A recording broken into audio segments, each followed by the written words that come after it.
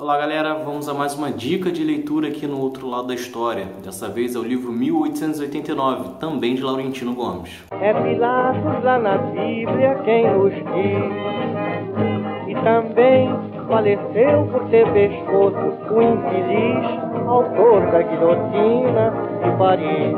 O livro 1889 ele é interessante porque ele mostra o Brasil nos últimos anos antes da Proclamação da República.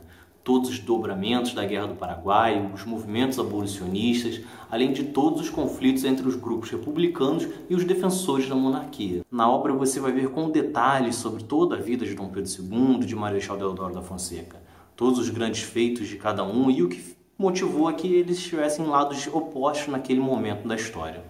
Só que além dos dois, o grande diferencial deste livro é que ele te dá com muitos detalhes sobre todos os personagens importantes da nossa história daquele período.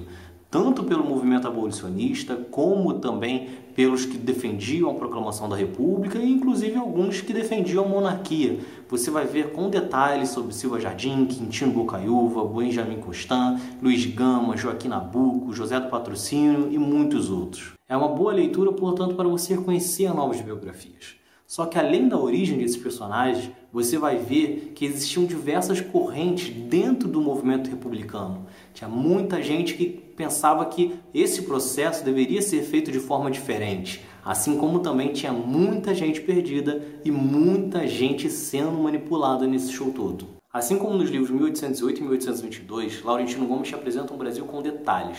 Você vai ficar por dentro de todo o cenário político, o cenário econômico, assim como também as características das principais cidades daquela época. Você vai ver como que era a cabeça dos brasileiros, como que o racismo e o sexismo já dominavam o Brasil. Então é isso. Leia o livro 1889 de Laurentino Gomes. É mais uma ótima dica de leitura que o outro lado da história deixa aqui.